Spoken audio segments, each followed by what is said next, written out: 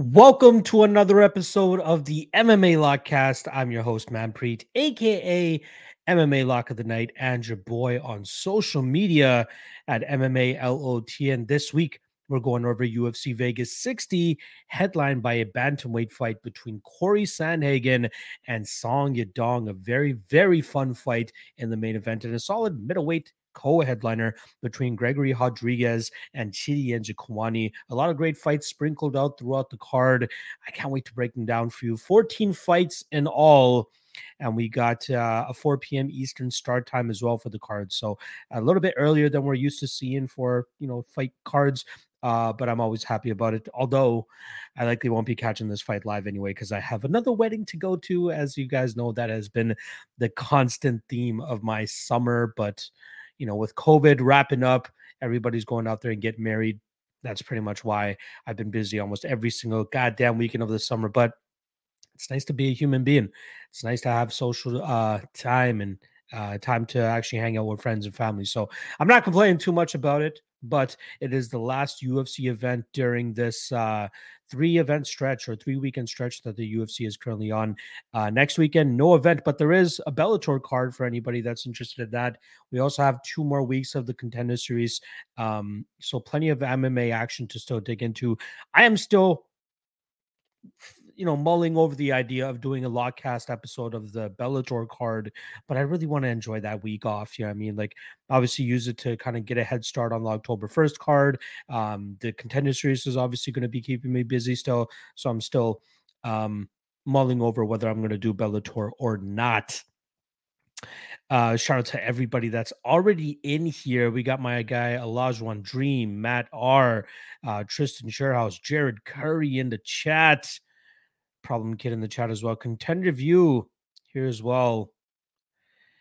Saying Song Yadong gonna have to change his name to Sun Yadun. I love it. I love it. I love it. I know there's some Thursday night football to be watched right now, so I appreciate everybody that's hopping in with your boy already, just to go over this card. But let's not waste too much time. Let's do the first thing that I always enjoy doing, and that is going over the bets from the previous event. And we've had 2 events obviously since the last one, right? It's usually that way considering the Contender Series, but solid win over the last, well, I wouldn't say solid win, a pretty much solid profit over the last 2 events, just under shy of a unit, but still cashing some tickets. So let's start off with UFC 279, minus 1.15 units on Tony Ferguson in the main event. Poor bet for me, horrible bet for me. I'm glad that I relegated it only to about a unit, 1.15 units, but still, I should have known that Nate Diaz, he had the technical boxing advantage over Tony Ferguson. And I wish that I, read into that a little bit more rather than Tony Ferguson just being too much for Nate Diaz to handle. I should have known better than that. So bummer that we missed out on that. Also, a whiff on the dog of the night play, 1 unit on Li Jingliang at plus 142. A lot of people thinking that I should have cashed that ticket, but this is the MMA game. Sometimes we get the bounces, sometimes we don't. Unfortunately, I did not get the bounce that weekend, so we take a 1 unit loss on Li Jingliang. Lock of the night play comes through with Irene Aldana cashing for 2.96 units. A lot of people thinking that she was going to likely lose that fight, should it have gone longer, but I think she could have stayed liver than people were expecting her to. She was creating scrambles off of that bottom position, which ultimately allowed her to land that up kick to get that finish. But I was thinking that, with these scrambles she's able to create, she could get back to her feet and get back to her bread and butter of striking, which is what she, where she should have shined. But credit to Mason Chiasson for making that fight a lot closer than I expected it to be. But I'm still happy to go out there and cash that Irene Aldana ticket. Minus 0.75 units on Danielle Wolf at plus 330. Not a good bet at all there. But I was hoping that my hedge on the under 2.5, or somewhat of a hedge on the under 2.5, would have saved me. But Norma Dumont goes out there and wins the fight via decision. My least optimal outcome based on those 2 bets. But it seemed like if Norma Dumont wanted to get that fight to the ground, she probably could have gotten this fight done a lot quicker. But she just wanted to take her time, showcase that she was a better striker. and it played out for her perfectly there. So all in all, minus 1.75 units on that fight. And then lastly, we cashed a 2-unit bet on Haile Alatang at minus 175 for plus 1.14 units. Yeah, happy to end in the green, even though it was 0.2 units for a 2% ROI. Green is green. We didn't lose any money that night, so I was happy to hit that, especially the lock of the night play. Let's quickly move on to the contender series that went down this past Tuesday, where we went 2-1 on bets. We'll start off with the one loss, which was a 1.9 unit shot on Malik Lewis at minus 190 over Trevor Peak. He was beating the piss out of Trevor Peak until he gassed himself trying to get him out of there. And then Trevor Peak took over in that second round and managed to finish him. Luckily, though, I managed to still parlay. The fight doesn't go to decision in that fight, as I was expecting, no matter who won, for it to come via finish. And that cashed one leg of the parlay. The other leg was Bruno Brazil landing a beautiful head kick knockout over Marnik Man. That cashes the plus 119 parlay for 1.19 units.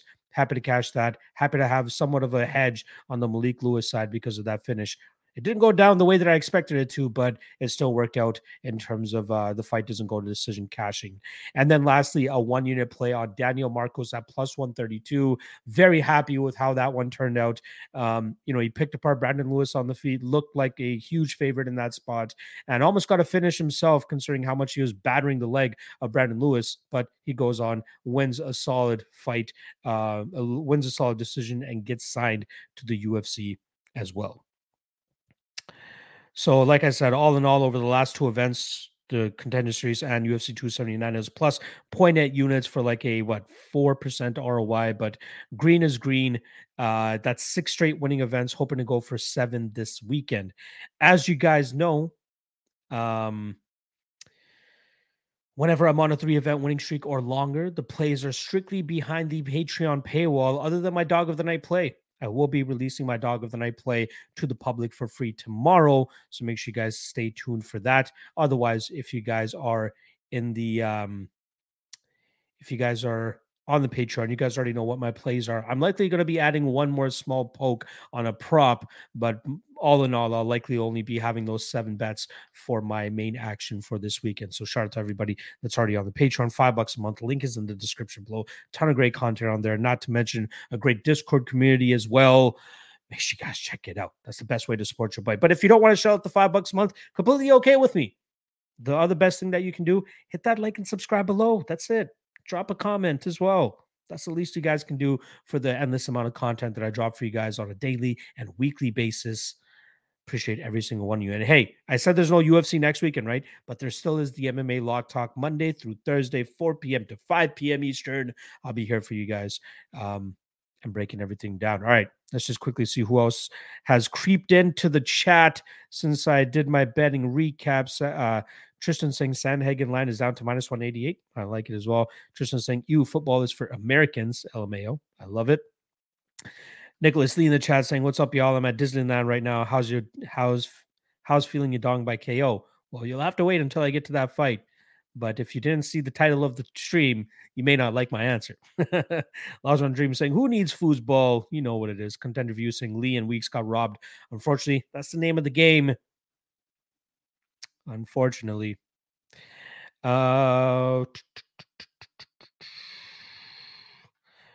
Nick Maranzano saying Denise Gomez can beat Luke Boonmi. We'll talk about that very shortly. Frank Chodane in the chat saying, how the fuck are you, bro? Got the NFL on mute. I prefer to hear fight talk. Let's fucking go. That's my boy right there. That is my boy. All right, let's get into the breakdowns here. And let me just pull up the card real quick. I just want to make sure I got the correct lineup as well in order of fight for you guys. Usually Tapology is on point with it. So we'll go with Tapology. First fight of the night. Remember, 4 p.m. Eastern start time for the prelims. First fight of the night. We got Nicholas Mota going up against Cameron Van Camp.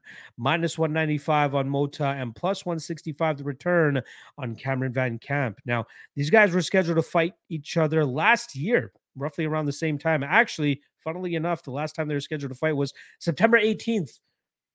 Now they're actually going to be fighting on September 17th. But since they were initially scheduled to fight each other, they both have made their UFC debuts and both of them have dropped the ball. Nicholas Mota succumbing to the power of Jim Miller in 2022. He ends up getting knocked out in the second round after having a decent enough first round where he hurt Jim Miller pretty well.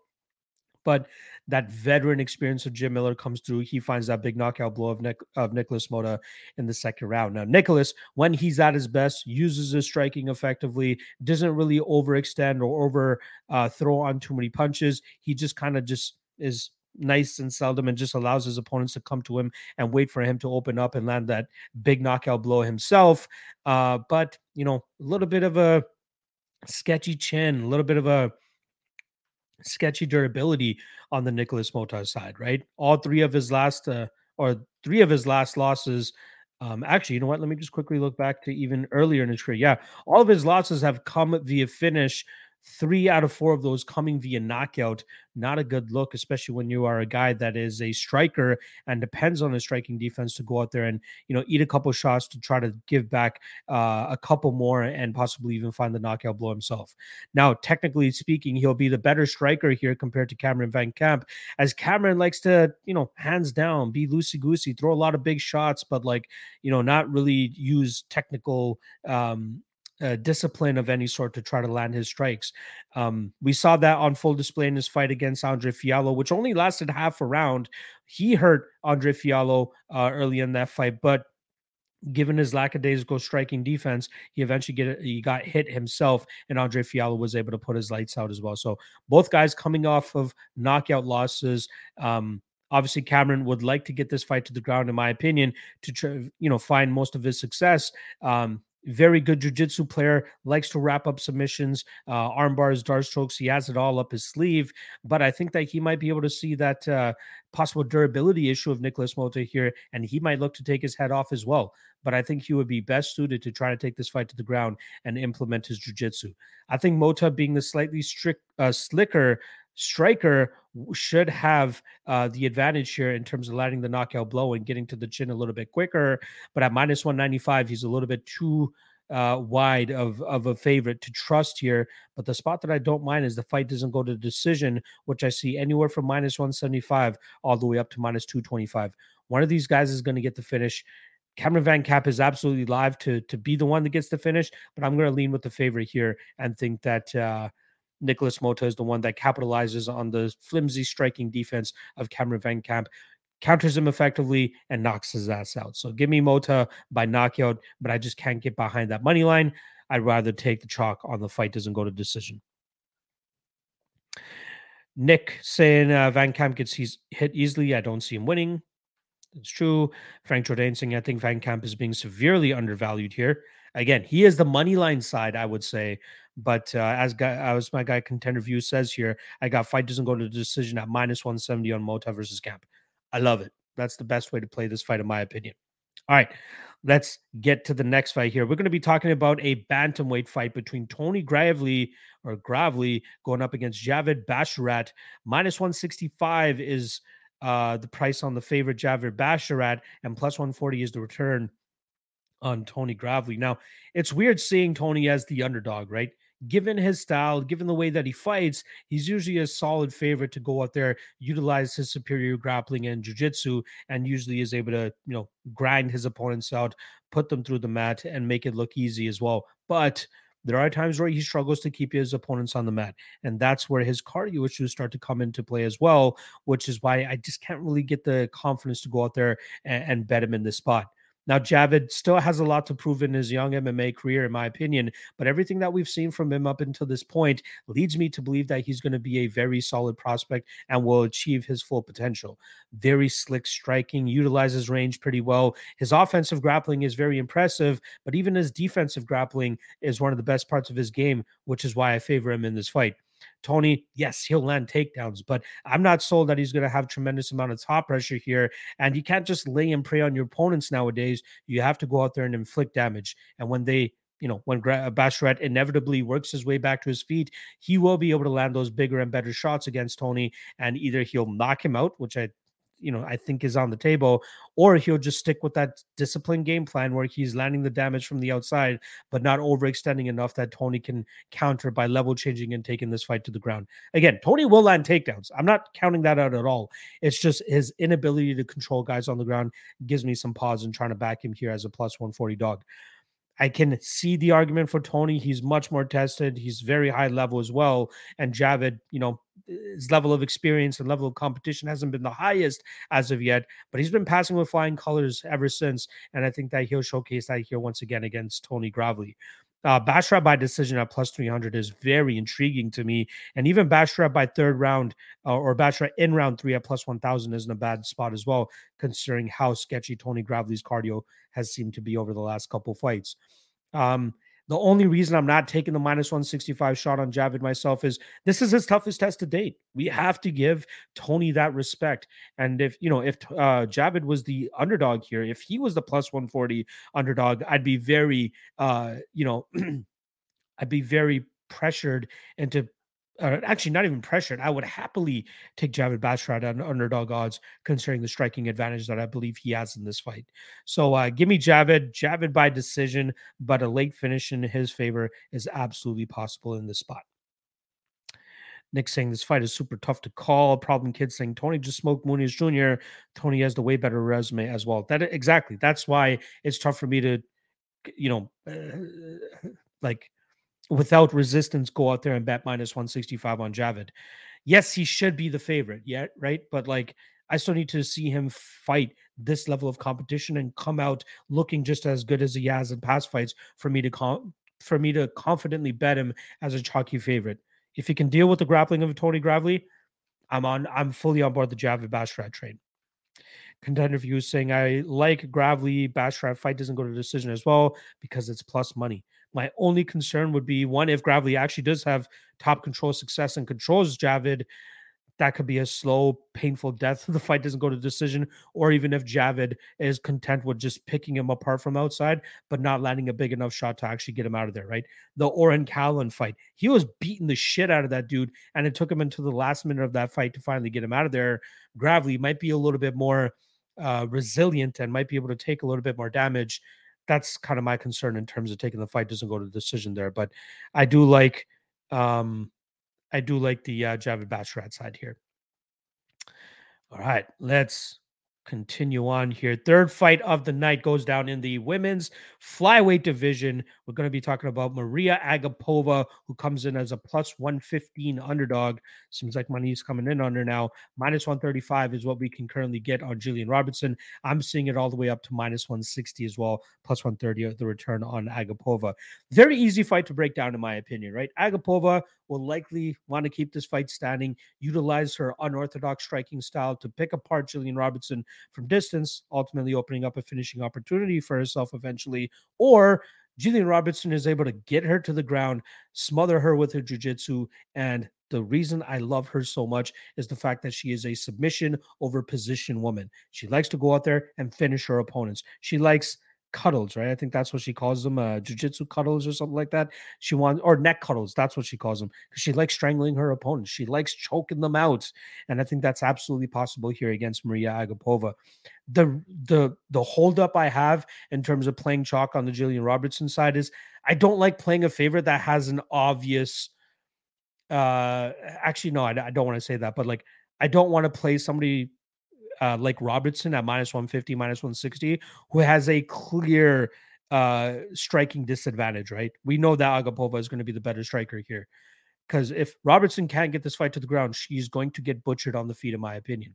But luckily for her, I think her wrestling will be good enough. Her tenacity will be good enough. Her pressure will be good enough to eventually get Agapova to the ground. And then from there, she'll work her way to getting a submission, which I think is absolutely on the table here. So the way that I look to go about it actually was taking the under 2.5. Minus 150 is a great number, in my opinion, for two women that are finish reliant. And although 4 out of the last 5 fights on Jillian Robertson record have gone to a decision, I think the way that Agapova and Robertson match up here lets us cash this under 2.5 play. So I'm going to lean the Robertson side, but I don't want to count down Agapova at all, because when she looks good, she looks damn good, right? She'll look like she did against Sabina Mazo, just picking her apart and eventually opening up a finishing opportunity for herself later in that fight. She could do that here against Robertson as well. She has that much of a striking advantage, in my opinion.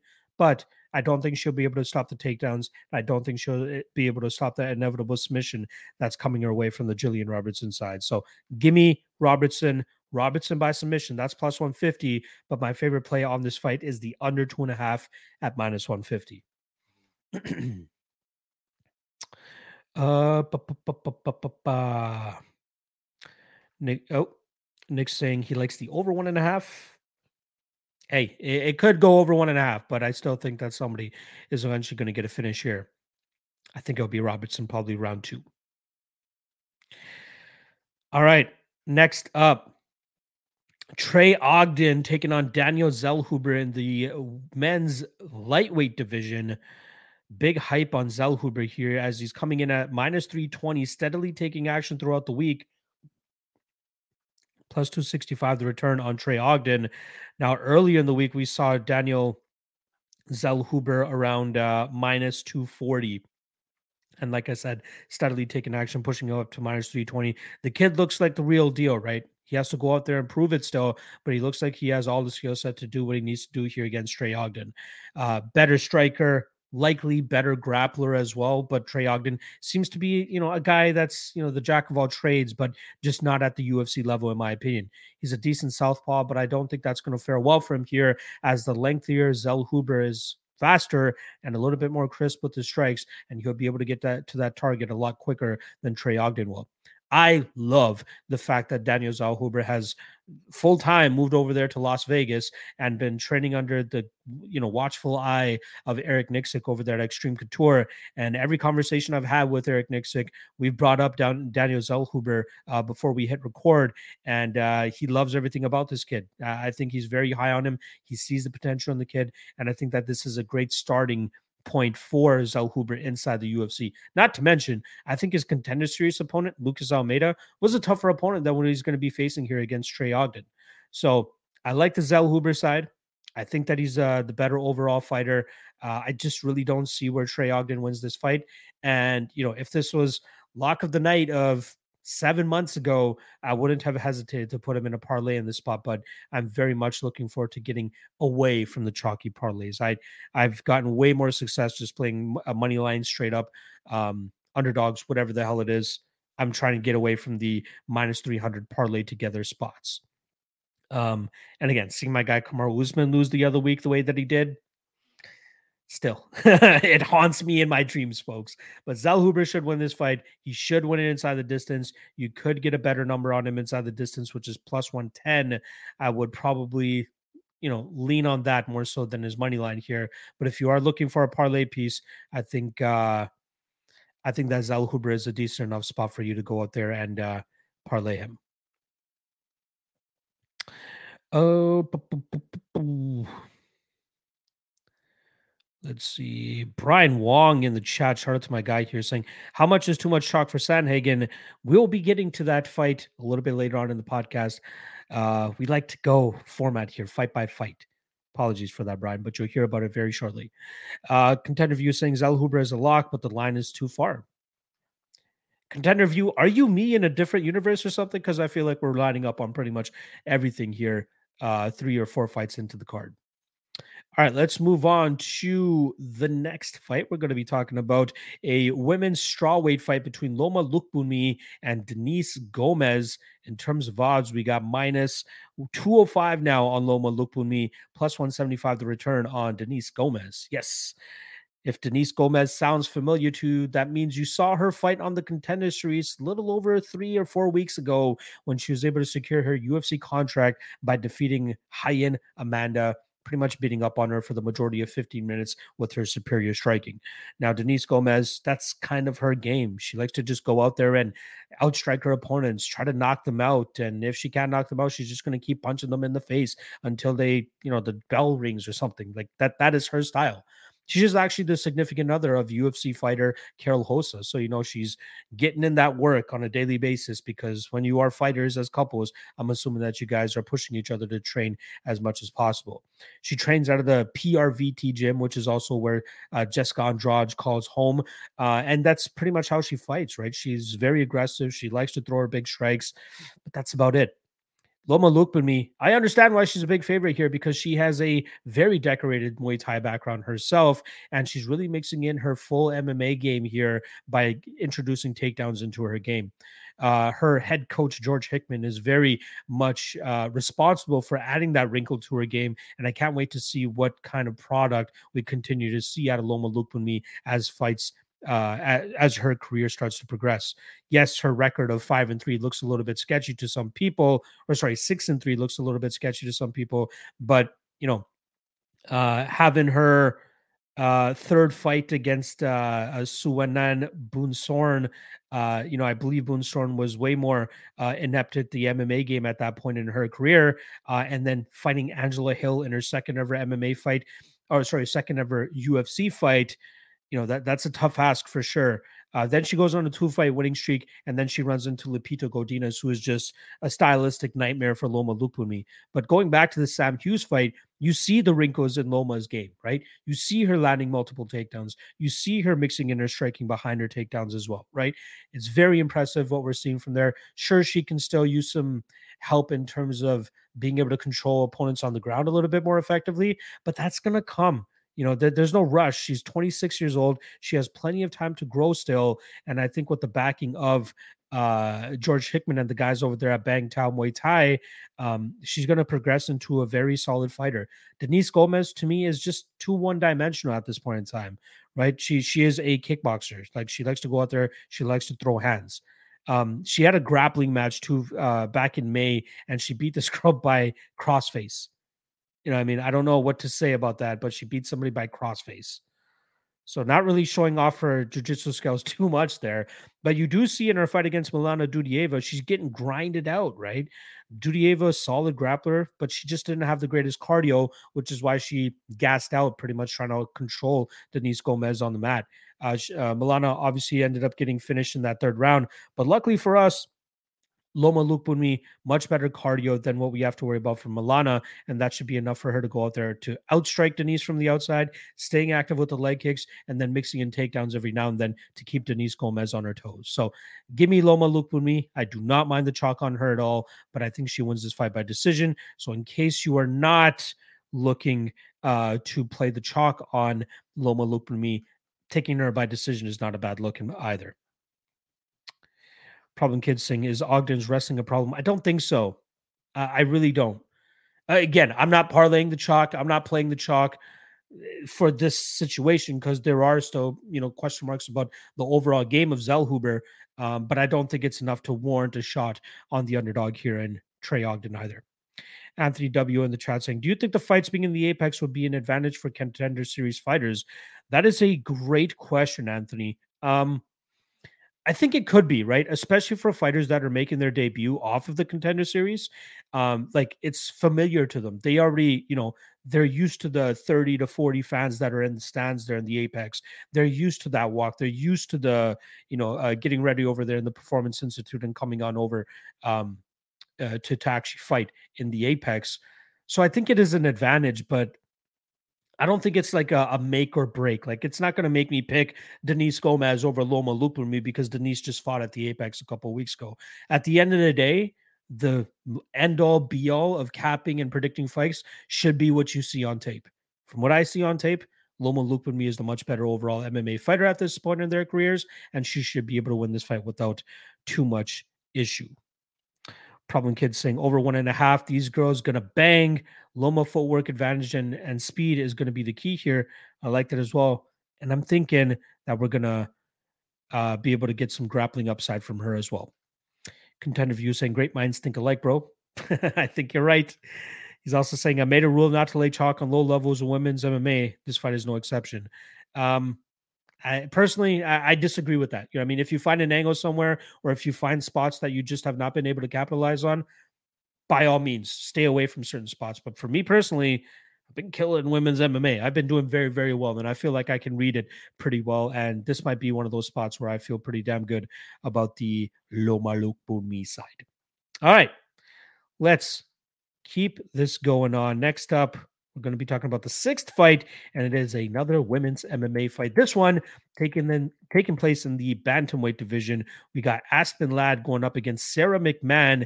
In terms of odds, we got minus 140 for Aspen Ladd, plus 120 the return on Sarah McMahon. Now, big storyline here is obviously going to be how does Aspen Ladd look on the scales tomorrow morning when she has to weigh in, right? It hasn't really been the best for her over the last couple fights. She did make the 136-pound weight limit against Raquel Pennington. She did have, I believe, she had some weight cutting issues in August when Sarah McMahon and her were originally scheduled to fight. The Norma Dumont fight that took place at 145 pounds. She had that failed weight cut against Macy Chiasson 2 or 3 weeks before the Norma Dumont fight, and then she gets rewarded with the main event slot against Norma Dumont. Doesn't make any sense to me. Is what it is. Now, stylistically, how do these women match up, right? Sarah McMahon, we know what she's known for. Olympic silver medalist, if I'm not mistaken, for wrestling. You see it on full display, especially in her last fight against Carol Hossa, where she was able to ground her for the first 10 minutes of that fight, grind on her. And although she lost that third round, it was still enough for her to put together in those first 2 rounds to go on to win a decision victory. That is every single Sarah McMahon fight, right?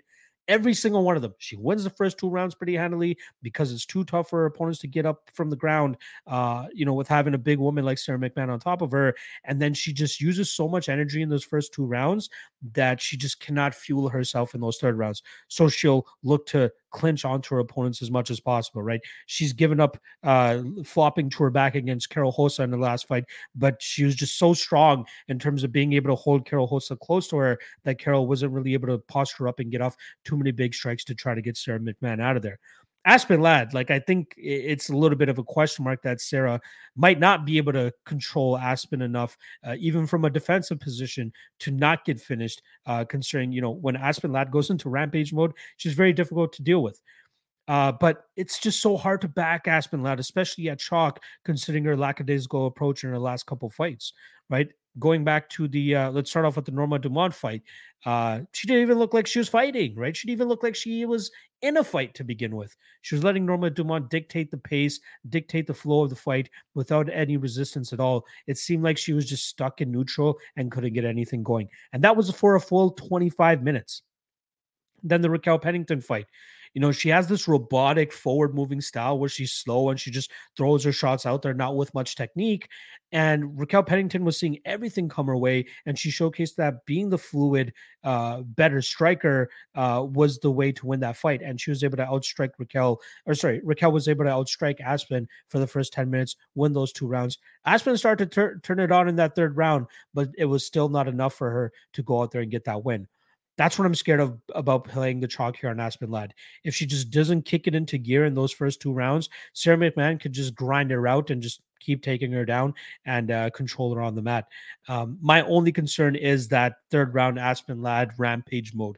That might be enough for her to just go out there and finish Sarah McMahon and completely overlook the first 2 rounds. So I still lean the Sarah McMahon side, but it's just too tough for me to just go out there and bet against a girl that has continuously shown to drop off in productivity later in fights. It's just not a winning betting strategy to be betting women like that. Sure, you're getting plus money on her, so all power to anybody that's pulling the trigger on Sarah here, but I just can't do it myself. I lean Sarah, maybe taking her money line and then a sprinkle on Aspen Ladd round 3 might be the best way to go about it. But I think that Sarah should do enough in the first 2 rounds and win this fight via decision. Oh, Problem Kid saying the over hits pretty much every female fight. Every low level, let me add. Makes sense. Contender View saying I'll do time props. I just don't do money lines unless it's minus 200 or better.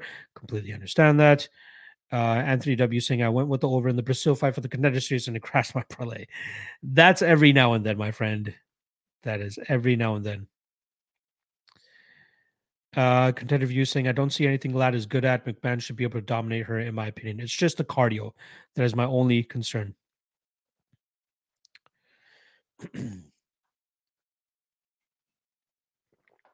All right.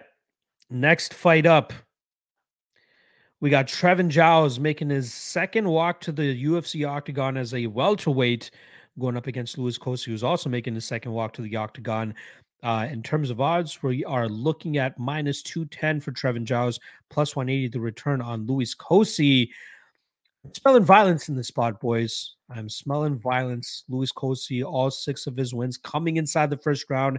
And then we see once he actually gets extended, cardio not the greatest. That's where Sasha Palatnikov was able to take over and eventually finish him in the third round. So it's been nearly 2 years since we've seen Kosi inside the cage. I'll be interested to see if we see any change in his game with his return after such a lengthy layoff. But the one thing that I can almost guarantee is that we probably won't see a better use of his gas tank, right? The guy is a banshee out the gate. I don't think this is anything that any fighter will be able to change. And especially a guy like Kosi who likes to go out there and get his opponents out of there quickly. Trevin Giles, very vulnerable in the early going of this fight. I see no reason as to why you should be betting his money line pre-fight. This is one of those spots where you should see whether he can survive that early onslaught. And if he can, he should have enough, gas in the tank to go out there and beat Louis Kosi to the punch using his lightning fast jab, using his aggressiveness, and looking to get Kosi out of there later in this fight. The way that I'm looking to approach it, though, violence, like I said, right? I'm going to take the chalk on the fight doesn't go to decision. I saw minus 190 on certain spots. I'm seeing minus 215 on certain spots, but regardless of the price, I think the under hits in this fight, or the fight doesn't go to decision, at least hits in the spot.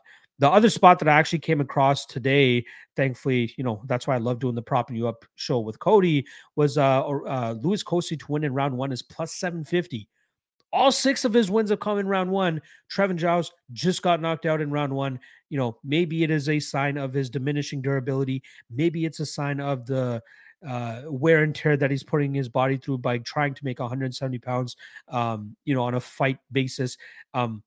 It might be easier for him this time around. Like we've kind of saw Jose Aldo get easier and easier with his weight cuts down to 135 pounds. Maybe the second time is easier for Trevin Giles, but we know for a fact that Louis Kosi is going to go out there and try to knock his head into the 7th row in the first round of this fight. There are certain guys, if you ever get plus money on them, you should just plus money on them to win in round 1. And all they ever do is win in round 1. You got to take the shot, right? Otman Azaitar. I remember getting plus 250 on him to win in round 1 against Kama Worthy. Abdul Razak Al Hassan. Sometimes you can get plus 400 on his round 1 spots. Terrence McKinney. Now the secret's out, right? Minus 200 is normally what you get on his first round prop, but that's how these guys fight. That's how they win. So rather than taking plus 180 on Louis Kosi, just take him by his best path to victory, which is round 1. Round 1 plus 750. That's the one spot that I haven't bet yet that I'll likely be taking a sprinkle on.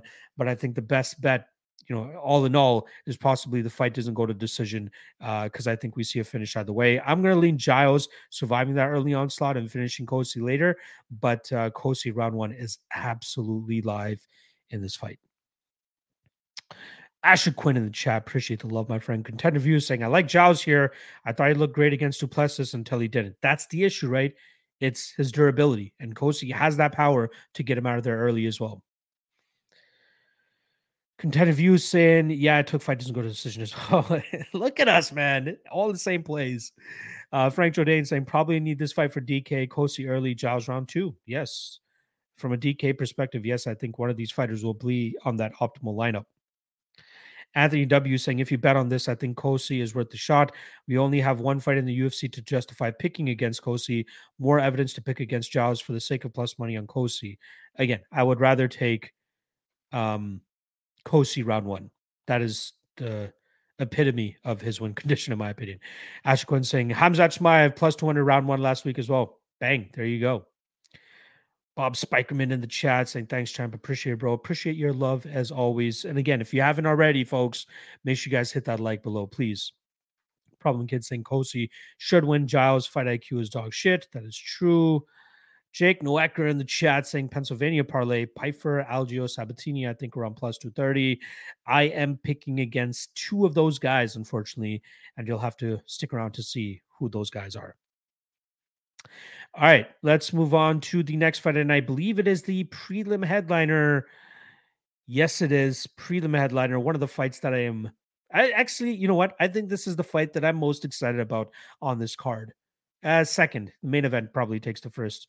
Um, but yeah, second most excited for this fight. Prelim headliner, Grappler's Delight. We got 21 4-1 Damon Jackson going up against 17-3 Pat Sabatini. In terms of odds, we got Sabatini coming in as a minus 180 favorite, plus 155 the return on Damon Jackson. Now, all week, even last week, all I was hearing Pat Sabatini, parlay Pat Sabatini, play Pat Sabatini. I'm running the tape and I'm like, okay, looks good, but this is the best grappler he's going up against since being in the UFC, without a doubt, right?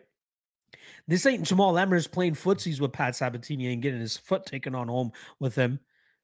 This isn't TJ Laramie, who's a great wrestler, but we saw that his jiu-jitsu was good enough to hang with Pat Sabatini. Oh, and if I remember, everybody and their mother was on Pat Sabatini inside the distance that night, not giving my guy Laramie any respect. But we see, Tucker Lutz even having some decent success defending, reversing, getting back to their feet. Now, David Jackson is the best guy that Sabatini is going to have fought to this point, right? High level jiu-jitsu, high level grappling, all offense, all the time, chasing necks, trying to get his opponents out of there. That makes Damon Jackson live in this spot. Pat Sabatini might be the better wrestler here, but once this fight actually hits the ground, you know, it becomes a 50-50 fight. It really is a 50-50 fight. I see a lot of people giving Damon Jackson some flack for that last fight that he had against Dan Argueta, but I think that Dan is much better than people are making him out to be, right? Took the fight on short notice and up a weight class, but that guy's a tremendous wrestler. Very difficult to control and have success against him as well. But Damon Jackson still went out there and did the goddamn thing. Now he's going up against Pat Sabatini, who, again, huge hype train right now. Everybody loves him. Everybody's saying, he's the one of the next contenders and all that stuff. But let's slow our rolls a little bit, right? Let's slow our roll. He has a couple good wins, but it's not like he's looking like this man, this beast that everybody's making him out to be. He should win this fight, right? There is a reason he's the favorite. And I agree that he should be the favorite, but maybe not so much to the point that he's minus 180. Damon Jackson has way better of a chance than that. This fight, in my opinion, should be closer to a pick 'em. That's why I'm going to go with the underdog here. Damon Jackson is way too live in this spot. He has tremendous amount of experience against high level competition, and I think that we'll see it showcase here against Pat Sabatini when he can get the reversals, where he can latch onto the Kimura and use it as a reversal. You use it to get back to his feet. So give me Damon Jackson via decision. That's it. Problem Kid saying Damon Jackson for the dub. I sure hope so. Jake Noecker saying, I don't know, man. I think Daniel Gracie's staying undefeated here. Maybe, maybe. I think there's only been one time where I've faded Daniel Gracie, and it was Court McGee over Jeremiah Wells. We all know how that went. Hopefully this one goes a little bit better than that. Problem Kid saying Damon striking advantage, reach, probably a better offensive wrestle, maybe better defensively, and jiu-jitsu wise, it's a toss-up edge, the lanky guy usually. I would say, I could be off on this, right? We'll find out obviously this weekend, but Pat Sabatini might be the better wrestler. I think he's the better wrestler. But again, once this fight does hit the mat, that's where it's a toss-up. And striking advantage, maybe Damon ever so slightly, but I don't think it's anything that's going to be the reason as to why he wins this fight. Jake saying, no doubt Jackson is super tough for Pat, the hardest of his career so far, but Pat gonna Pat, man. I'm telling you. We'll see, my friend. We shall see. Good luck to you, my brother. Frank saying Jackson has better striking, in my opinion. Again, we don't really see too much of the striking from Sabatini because he just loves to grapple and wrestle. Asher Quinn saying, do you think it could be one of those grappler versus grappler bouts where it stays on the feet the whole time? If so, who has the striking advantage? Again, I would slightly lean the Damon Jackson side, but again, it's not by a whole lot. This isn't going to look like fucking Izzy against Marvin Vettori or anything like that in the striking. But I think this is going to be one of those grappler versus grappler matchups where it ends up in the grappling because both guys, most of their success usually comes in the grappling. And I think each guy is going to want to showcase that they're the better grappler here. They want to, showcase their balls and be like, hey, I'm the better grappler. I'm the man around here. We'll see, though. Jake asking, Pat has been training his boxing very hard at John Marquez in Philadelphia. I would lean Pat, but Damon has experience like Manfred is saying. Yes. Close fight. Contender view saying it's going to the ground. I agree with you as well. Jake saying, sorry, a lot of PA fighters that got lots to say tonight. Hey, it's all good. I love when you're in the chat, my friend. Robot Chicken Wing saying, Locke is making a lot of sense. Love the breakdowns. Appreciate the love as always, my friend. Michael Cacoilo, apologies for butchering your name there, my friend, saying Sabatini wrestles and grapples with Sean Brady. He's not losing this fight. Decision wins. Now, I get it. I completely get it. You know what I mean?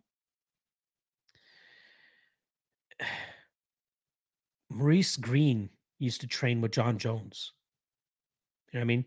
Artem Lobov used to train with Conor McGregor. Chris Avila used to train with Nate and Nick Diaz. Marcos Mariano trained with Anderson Silva. Am I making any sense here?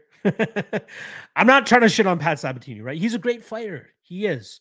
But when we break down these fights, we got to look at each stylistic matchup. Damon Jackson is going to be a tough matchup for him. I think, Sabatini can win, but I just don't know if he looks minus 180 doing so. I think this fight is much closer, and for that, I got to go with the underdog here in Jackson, who's going to make this very, very tough for Sabatini to get his hand raised. Contender view saying he's Sean Brady's true toy, maybe.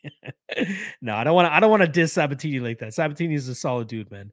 Alex Pick is saying, my guy locked the night, been busy as hell with work, but my question to you, has Sandhagen beaten anyone better than Songs with us? When Cheeto, I will be getting to the main event in 20, 30 minutes or so. I'll answer that for you. Then if you're still in here, make sure you ask that question again, and I'll get around to it. Appreciate the love as always. Problem Kid saying Damon wrestles with good guys too. That is correct. Michael saying Casoilo.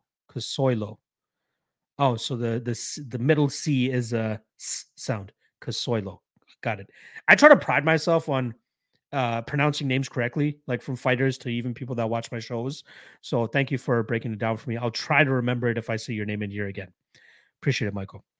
Anthony W saying Maurice Green also smoking the cigs on Tough. Yes. All right, let's get to, actually that's that caps off the prelims here. So shout out to everybody that's in here not watching the football or got the football on mute, watching your boy break down the fights. I'll be back tomorrow as well for the Ultimate Wayne Show. Going to be having a newbie guest. Might as well share it with you guys now. It's my guy Sharksta DFS on Twitter. I'm not sure how many podcasts he's done, but he's a very sharp dude. Me and him see things, not always the same, but I respect his the way that he breaks down fights and how he sees them.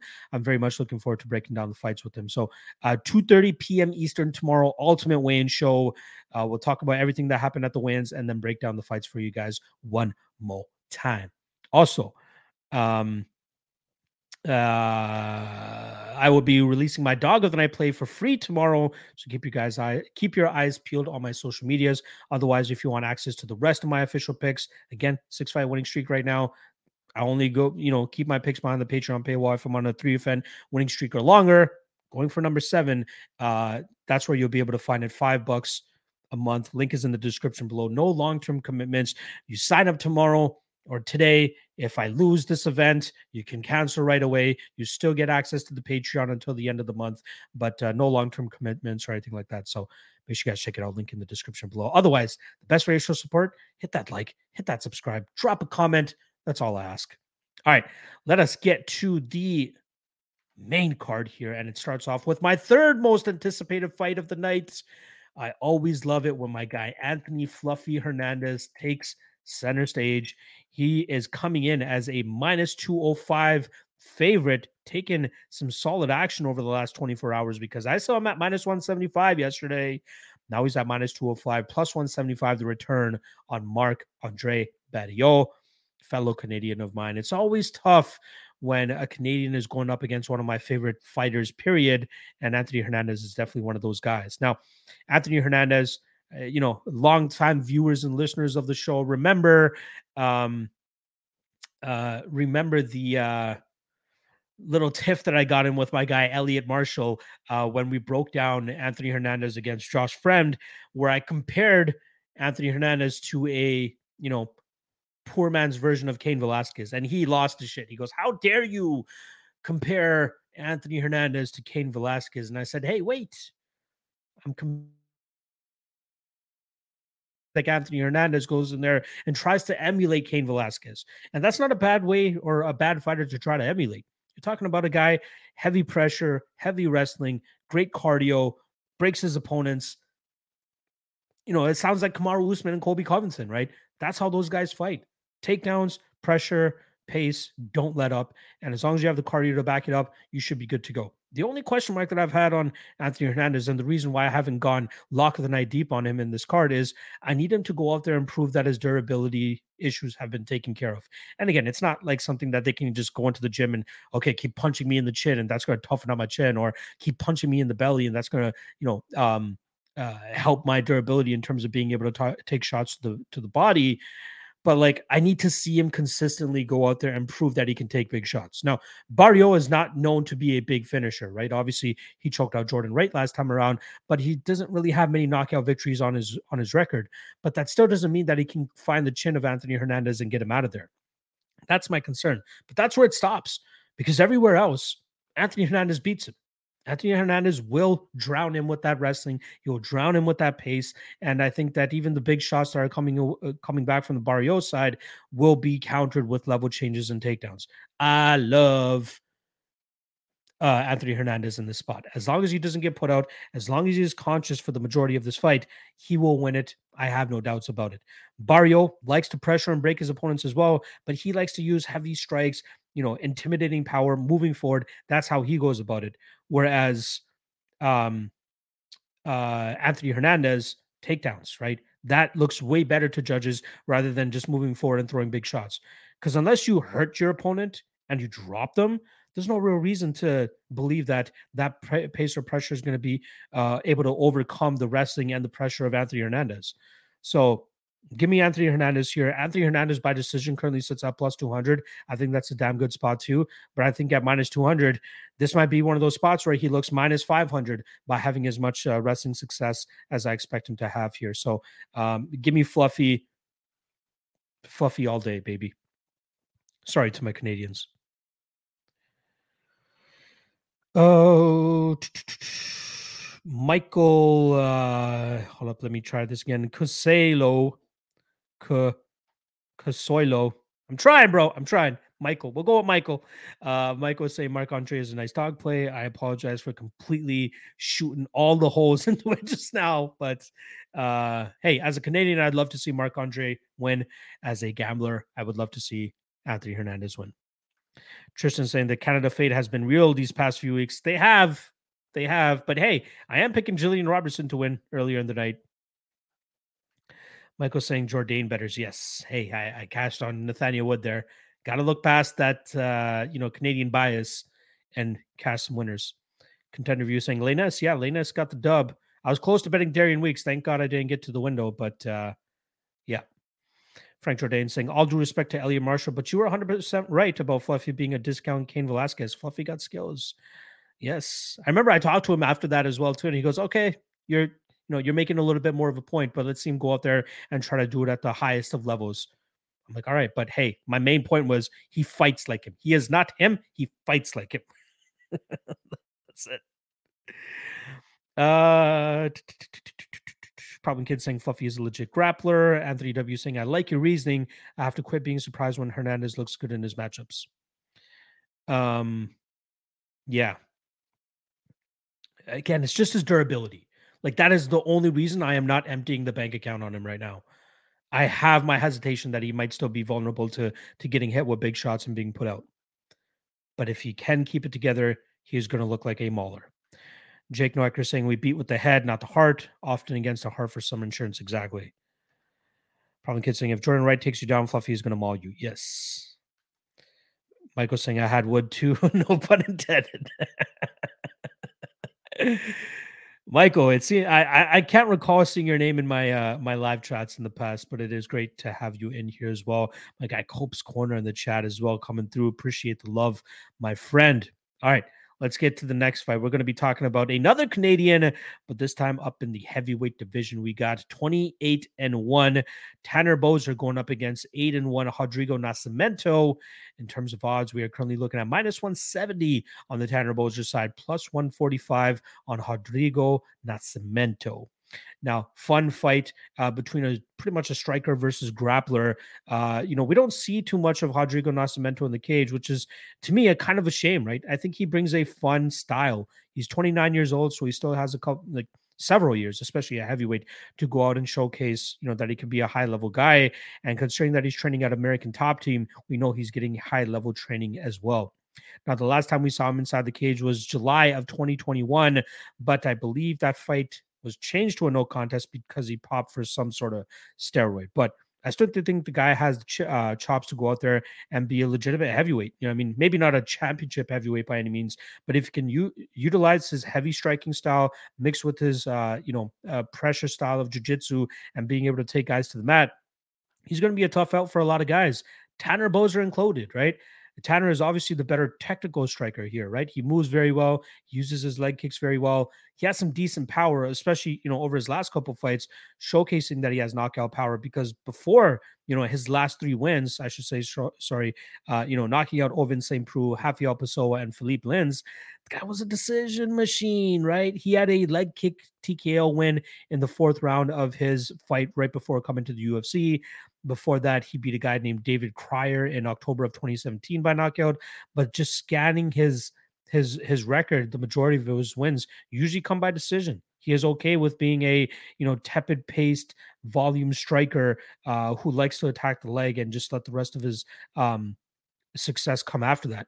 But I think that Nascimento will be too big for him here in terms of grabbing him, pushing him up against the cage, dragging him to the ground, and utilizing his superior grappling, which is why I like the underdog spot here on Rodrigo Nascimento. I know Chris Daukaus did knock out Nascimento, but I think it's going to be hard for Tanner Boser to replicate that pinpoint precision and speed that Chris Daukaus has showcased, which has made him, successful in that heavyweight division. That's why I think Chris Daukaus won that fight. It's going to happen, right? Alan Baudot, I'm hearing the arguments as to him, winning that first round against Nascimento, but a lot of that success came from Nascimento a lot of that success from Baudot came from Baudot hurting Nascimento as Nascimento was trying to get a takedown. Tanner could obviously do the same thing here, but going back and seeing that Ilir Latifi fight and seeing the fights that Tanner Boser can get grounded in and almost struggles to get back to his feet leads you to believe that Nascimento should have tremendous success if he's able to drag this fight to the ground. My conspiracy hat theory of the week or prop of the week is Nascimento by decision at +700. But if he can continuously get Boser to the ground and control him, that is absolutely live in this spot. I'm not counting out the fact that Nascimento could get a finish from on top as well, but I think it would serve him best to just moderate and control his cardio as best as possible and just grind Tanner over 15 minutes and win this fight via decision. So I think that Nascimento is very live in this spot. And if he can stay conscious as well, Tanner Boser really falling in love with his knockout power as of late, and it could come to fruition for him here as well. But I think that Nascimento can get a hold of him, drag him to the ground. And from there, I think he's going to be too heavy and too difficult to get up from under. So give me Nascimento by decision, but I love it. Let's see. Ben Davis in the chat. Love my guy. I always love seeing him in the chat as well. Let's fucking go. Michael saying, been here many times before. I love your work and delivery. Keep on keeping on, bro. Appreciate it. I don't know. Maybe I guess you just haven't been active in the live chat. The name just doesn't sound familiar. Apologies.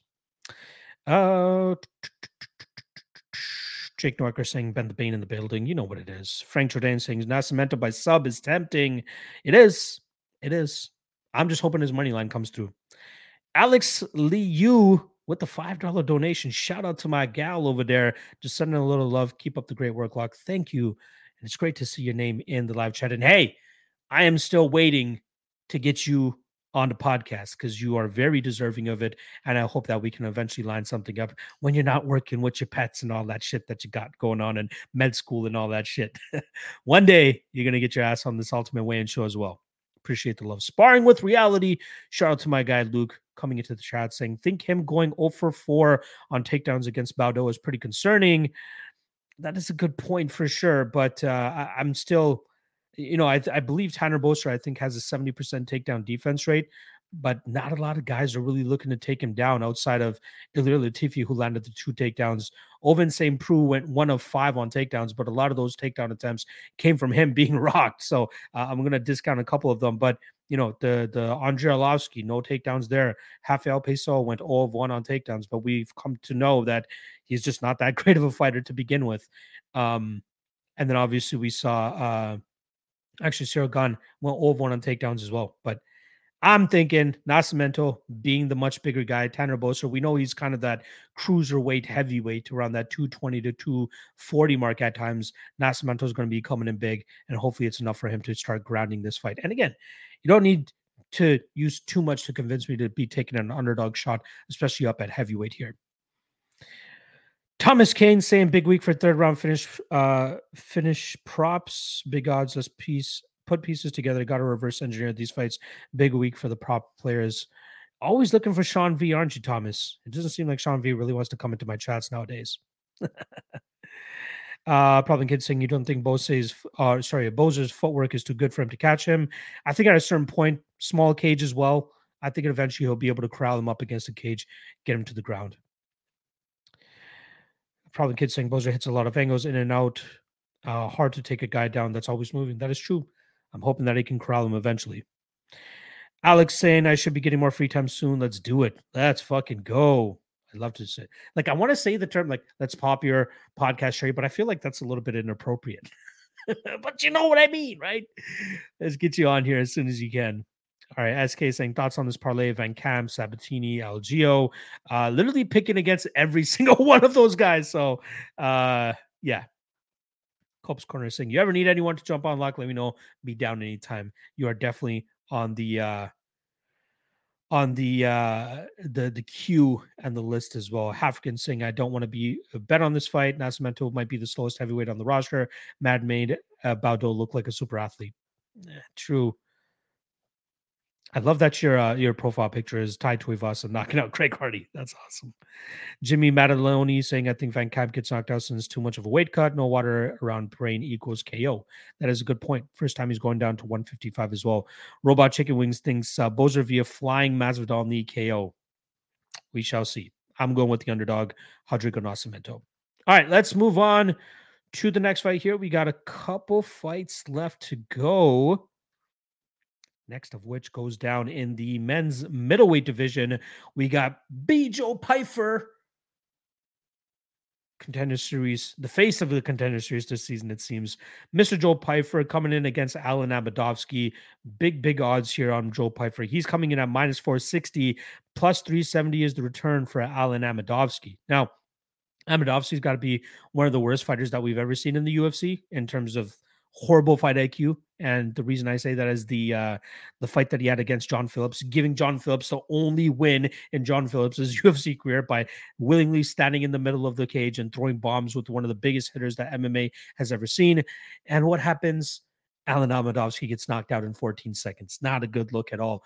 He gets grinded out and wrestle-fucked by a guy like Krzysztof Jotko, another red flag. And then to top it off, goes out there and gets no hooks in, choked out by Joseph Holmes. Not a good look at all. Now he's going up against Joe Pyfer, a Henzo Daniel Gracie guy, I should say, out of there from Philadelphia. And earlier in his fighting career, you see him grounding fights, looking to submit his opponents or ground and pound them into submission or even get in TKO finishes that way. But in recent fights, you see him a little bit more confident in his striking, and he's been able to starch dudes doing so.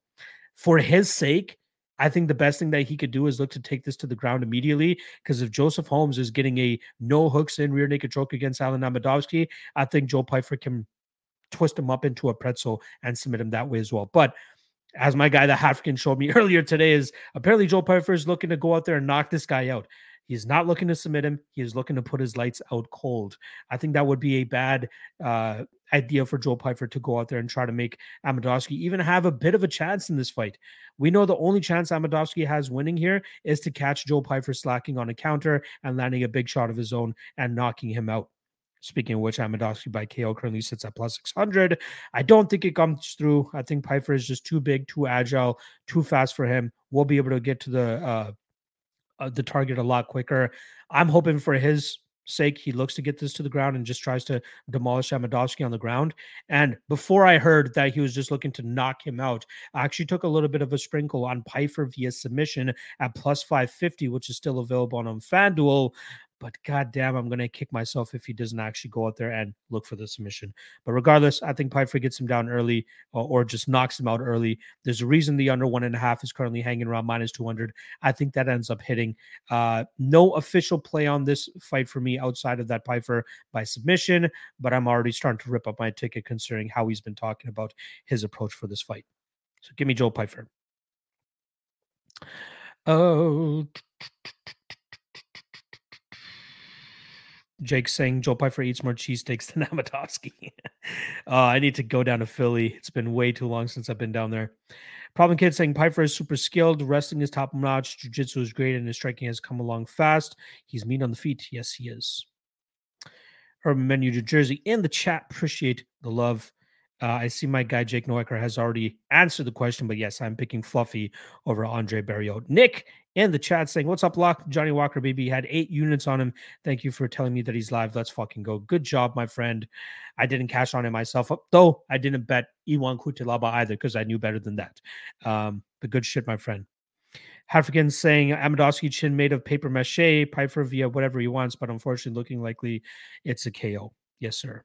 Frank Jordan saying Pyfer 9,700 on DK. He pretty much needs 120 plus points to make the optimal. It's possible. Might even get that 60-second bonus as well. Anthony W saying I hedged with Amadovsky on round 1 KO with the payout matching my wager on Pyfer. Not a bad way. That is, if you were to hedge it all, that's the way to do it.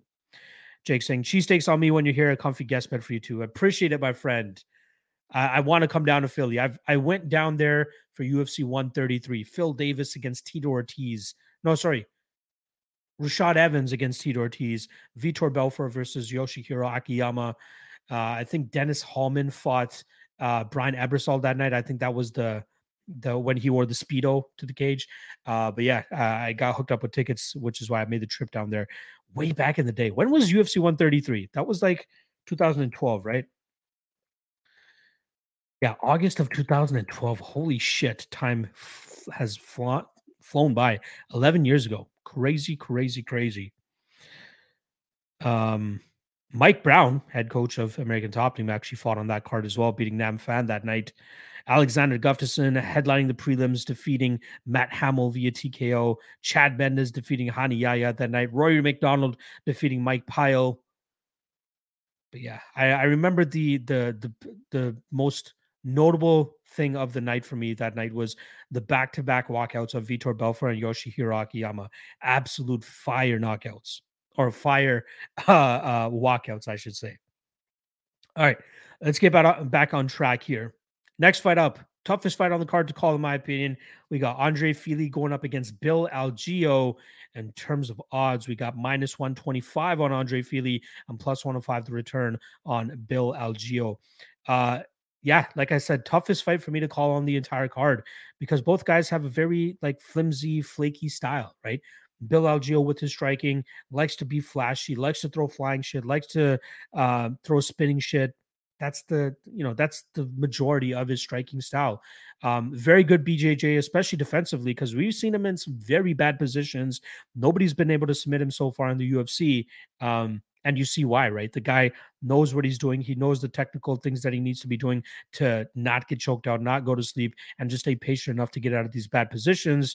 But that's where it stops, man. Like, sure, he can go out there and outstrike a guy like Joe Anderson Brito, stay away from the big power and beat up those guys. But when he's fighting guys with a little bit more skills to the game, similar to what Andre Fili brings to the game, that's where I think he's going to struggle, right? It's going to be the takedowns. It comes to the takedowns, in my opinion. And I think we'll see Andre Fili, a guy with his back against the wall, essentially, right? He's 0-2 and 1 no contest in his last 3 fights, but that's still grounds for potentially getting cut if he goes out there and loses this fight.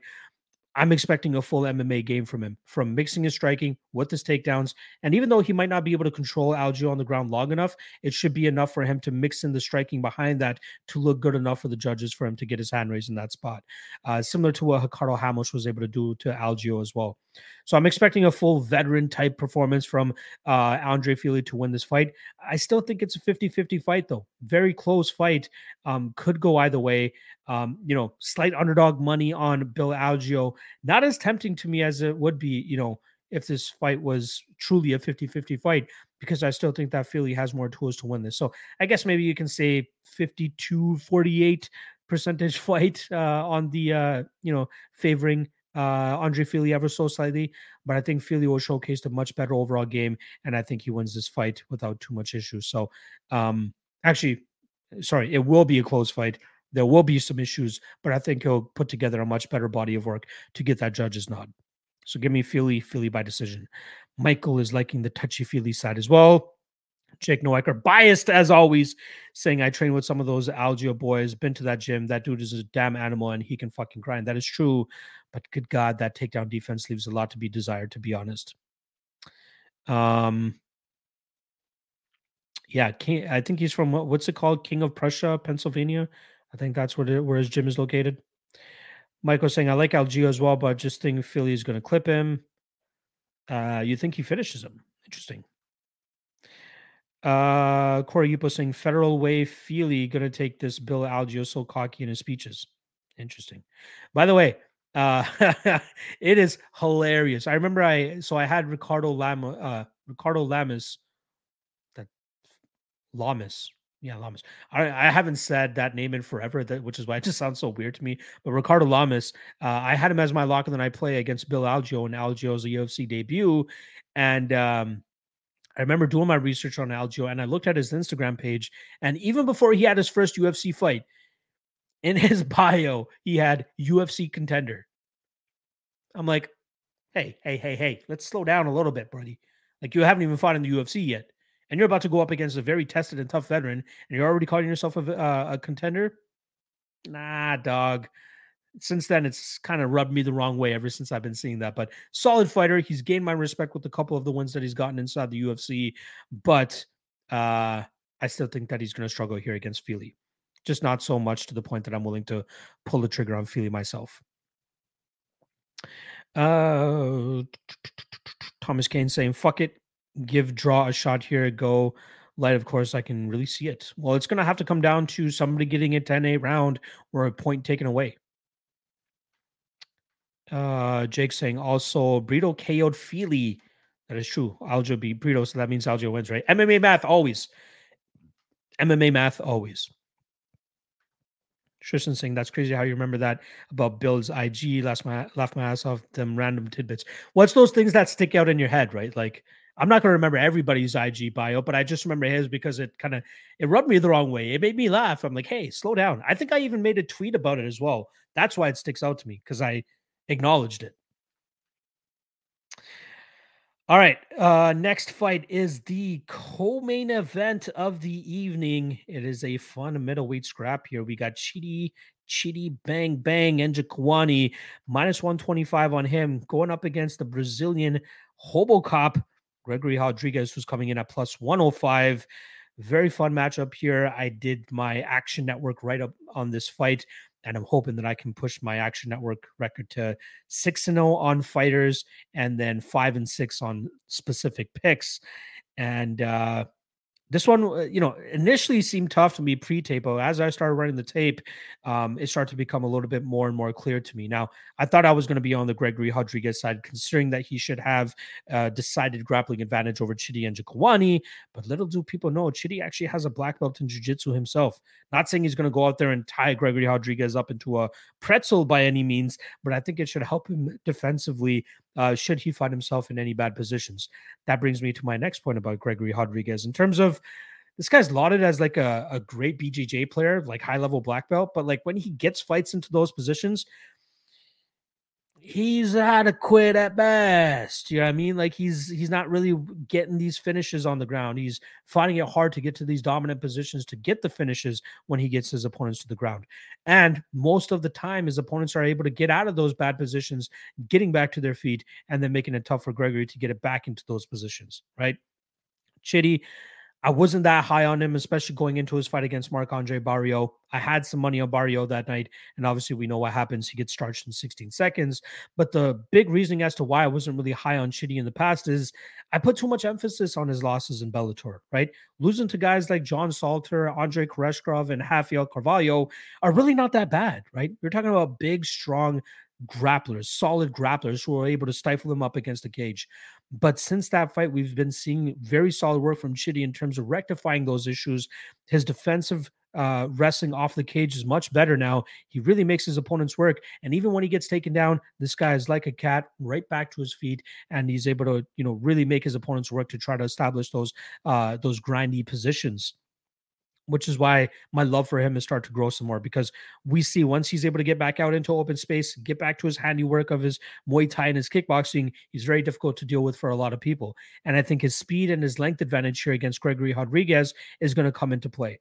I think we'll see him land those big shots from the outside. I think we'll see him be defensively sound, and he might give up some valuable minutes fighting off the cage, but that's going to cause Gregory Rodriguez to start huffing and puffing, start using too much energy trying to control Chitty, and that will ultimately be his downfall, as Chitty will be quick to that trigger, quick to the target, be able to land on Gregory, the longer that this fight goes. And I think eventually he'll be able to put Gregory Rodriguez down. So Rodriguez, solid fighter, but I think his speed disadvantage as well as the reach disadvantage he's going to be at here, he's going to be whiffing at air quite a lot, and he's going to be working a little bit too hard trying to get Chitty and Njokuani to the ground. That will eventually make him slow down, and I think that's where Chitty starts to take over and finds that chin, puts him out, knocks him out. I'm going Chitty and Njokuani. I don't have a bet on this as of yet. I don't know if I'll be able to pull the trigger myself, but plus 200 for Njokuani by knockout, you could be getting much worse if we're being honest. Let's not forget, I get it. Sometimes, some days chins show up, sometimes they don't. But that Jordan Williams knockout loss on Gregory Rodriguez's record is still a little bit too flaky for me personally. Michael is saying the Hobocop movie series ends here. And Njokuani right there with you as well. Corey Ipo is saying Rodriguez is a lock. Chitty going to get KO'd. Wow. Didn't expect that one there. Robert Chicken Wing saying, Jake, it's an interesting. Oh, okay, we got it. Frank saying, absolutely love Hobocop's BJJ, but Chitty scares me. I don't know. I think Chitty could make it difficult for him to establish that. Corey saying, I see a bad weekend incoming for Locke and Cody. Oh, no. So it's either a bad weekend for you or a bad weekend for us. We shall see next week, my friend. Anthony W saying Rodriguez got knocked out in the Apex already. It's going to happen again with an even better opponent in Chitty. I hope so, at least from a predictions perspective. All right, that is a wrap on the co-main event. Before we get to the main event, shout out to all the viewers that we currently have in the live chat hanging with us on this Thursday night. Make sure you guys hit that like and subscribe below if you haven't already. I've been snailing my way to 6,000 subscribers for the last couple months, with the pickup in activity and the pickup on the content that I've been doing on the channel. We're closing that gap, but I should already be at 6,000 subscribers already, guys. We are just about 100 subscribers short of that. If we can make that happen, please do help your boy out. Just hit that subscribe and also hit that like as well if you haven't already. All right.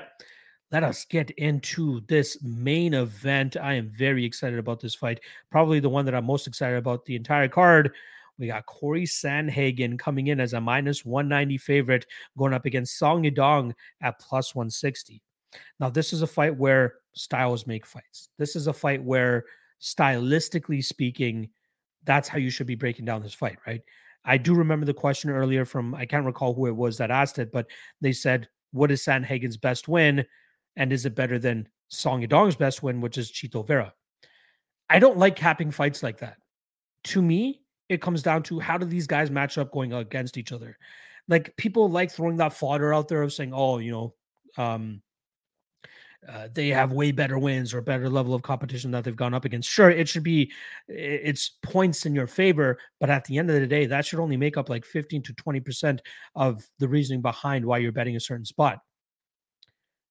It should 80% of the time, it should come down to what you see inside the cage from both of these guys and how they deal with guys who fight similarly to their upcoming opponent.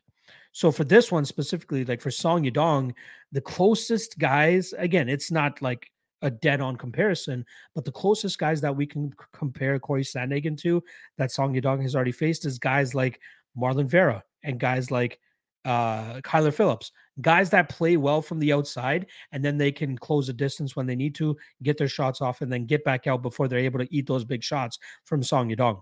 Because the majority of Song's success comes from being able to exchange in that pocket, comes from being able to throw 2, 3, 4 punch combinations, all winging hooks, all big power shots when you're standing in the pocket with him.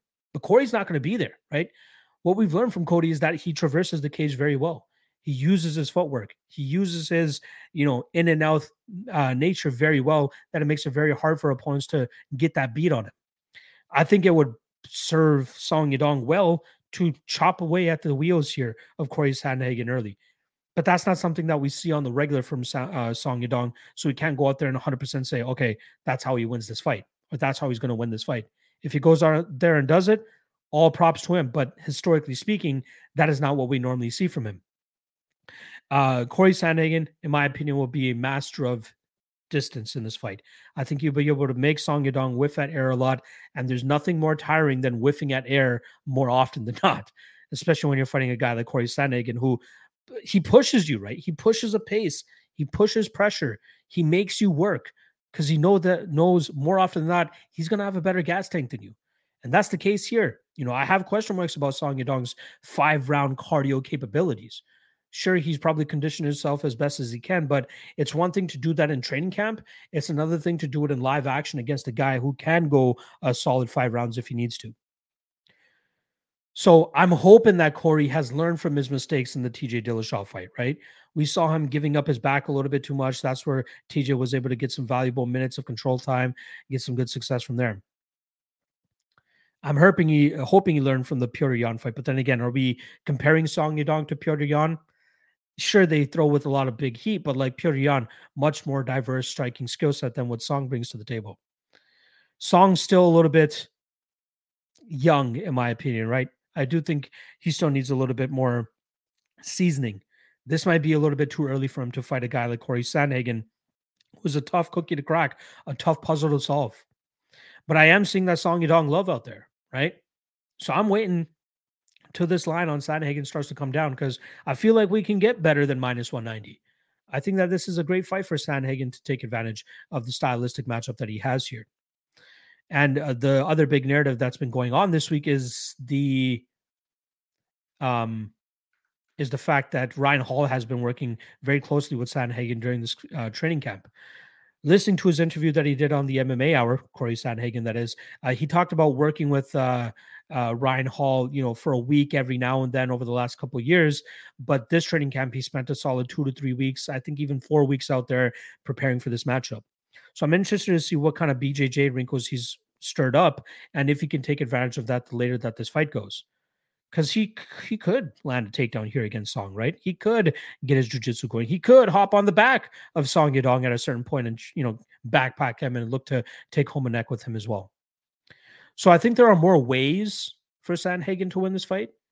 Obviously, it's tough when you have to try to evade the big power of Song Yadong for 25 minutes, although I think they will mainly be effective for about 15 minutes or so. After that 3rd round mark, I think that we'll see Sandhagen slowly start to take over and really start to make this his type of fight. So the pick is Sandhagen. I think we'll see him do solid work from the outside, really start to open up the later that this fight goes. I think he takes home a decision victory. Although if you have access to FanDuel and can bet the round 4 or 5 decision for Sandhagen, I think that's currently sitting around minus 115. I think that's a damn good spot to target in this fight as well. So I'm going to go Corey. I'm going to go Corey by decision.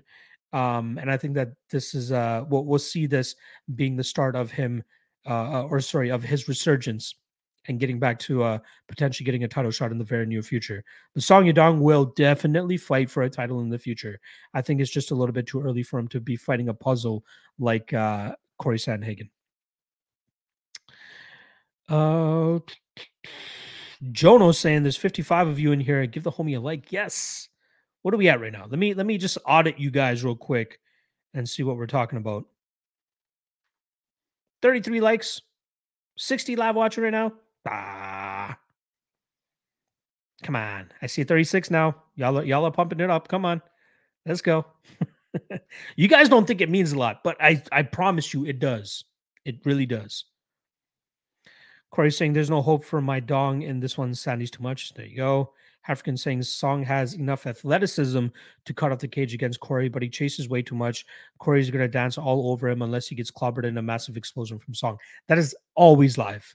That is always live, especially with somebody who hits as hard as Song. But with his limited path to victories and path to actually winning, it's hard for me to justify a play on him. Oh, African saying, but after tape, -200 for Corey looks like a very nice line. 4 or 5 might get played for me personally as well.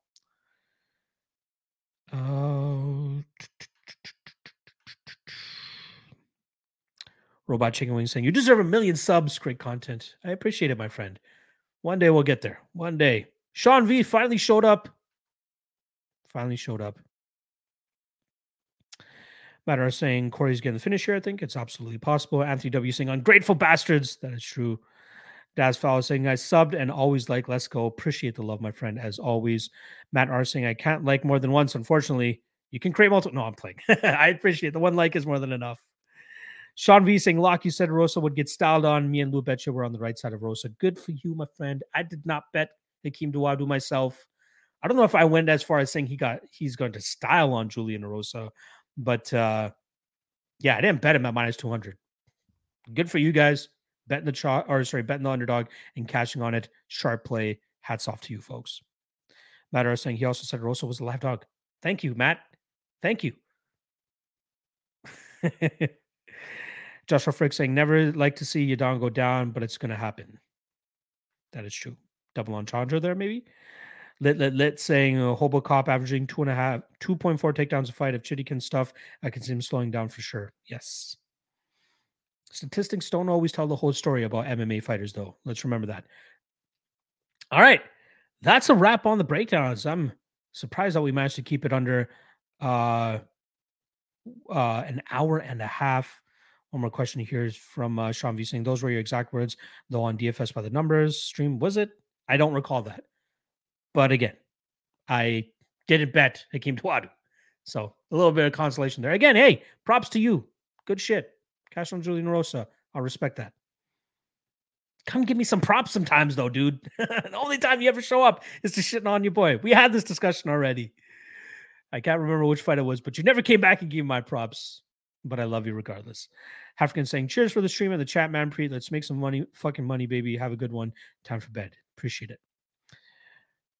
Pamper Puppy in the chat saying thanks. Anthony W saying, Mapper, you're supposed to be 100% or be right 100% of the time. Exactly. Sean V saying, LOL, I know I'm just messing for sure. All good. Appreciate everybody that checked out the stream as always. Hit that like and subscribe below. Again, I'll be back tomorrow, 2:30 p.m. Eastern for the Ultimate Way show with my guy Sharkstud DFS. First time he's going to be on the show. Very much looking forward to breaking down the fights with him. That will be my last stream for that day. And then on fight day, I'll be doing a fight day live stream. I got a very long day on Saturday, so I'm gonna have to figure out a way to fit in that podcast. But I will be doing the fight day live chat, so make sure you guys look out for it. But tomorrow is the next one, 2:30 p.m. Eastern, right here, right on this channel, Ultimate Wayne Show. Love you guys, appreciate you guys. Time for me to go do some tape index work and some other work because the work never stops for you, boy. Love you guys. Have a good night. Catch you tomorrow. Peace.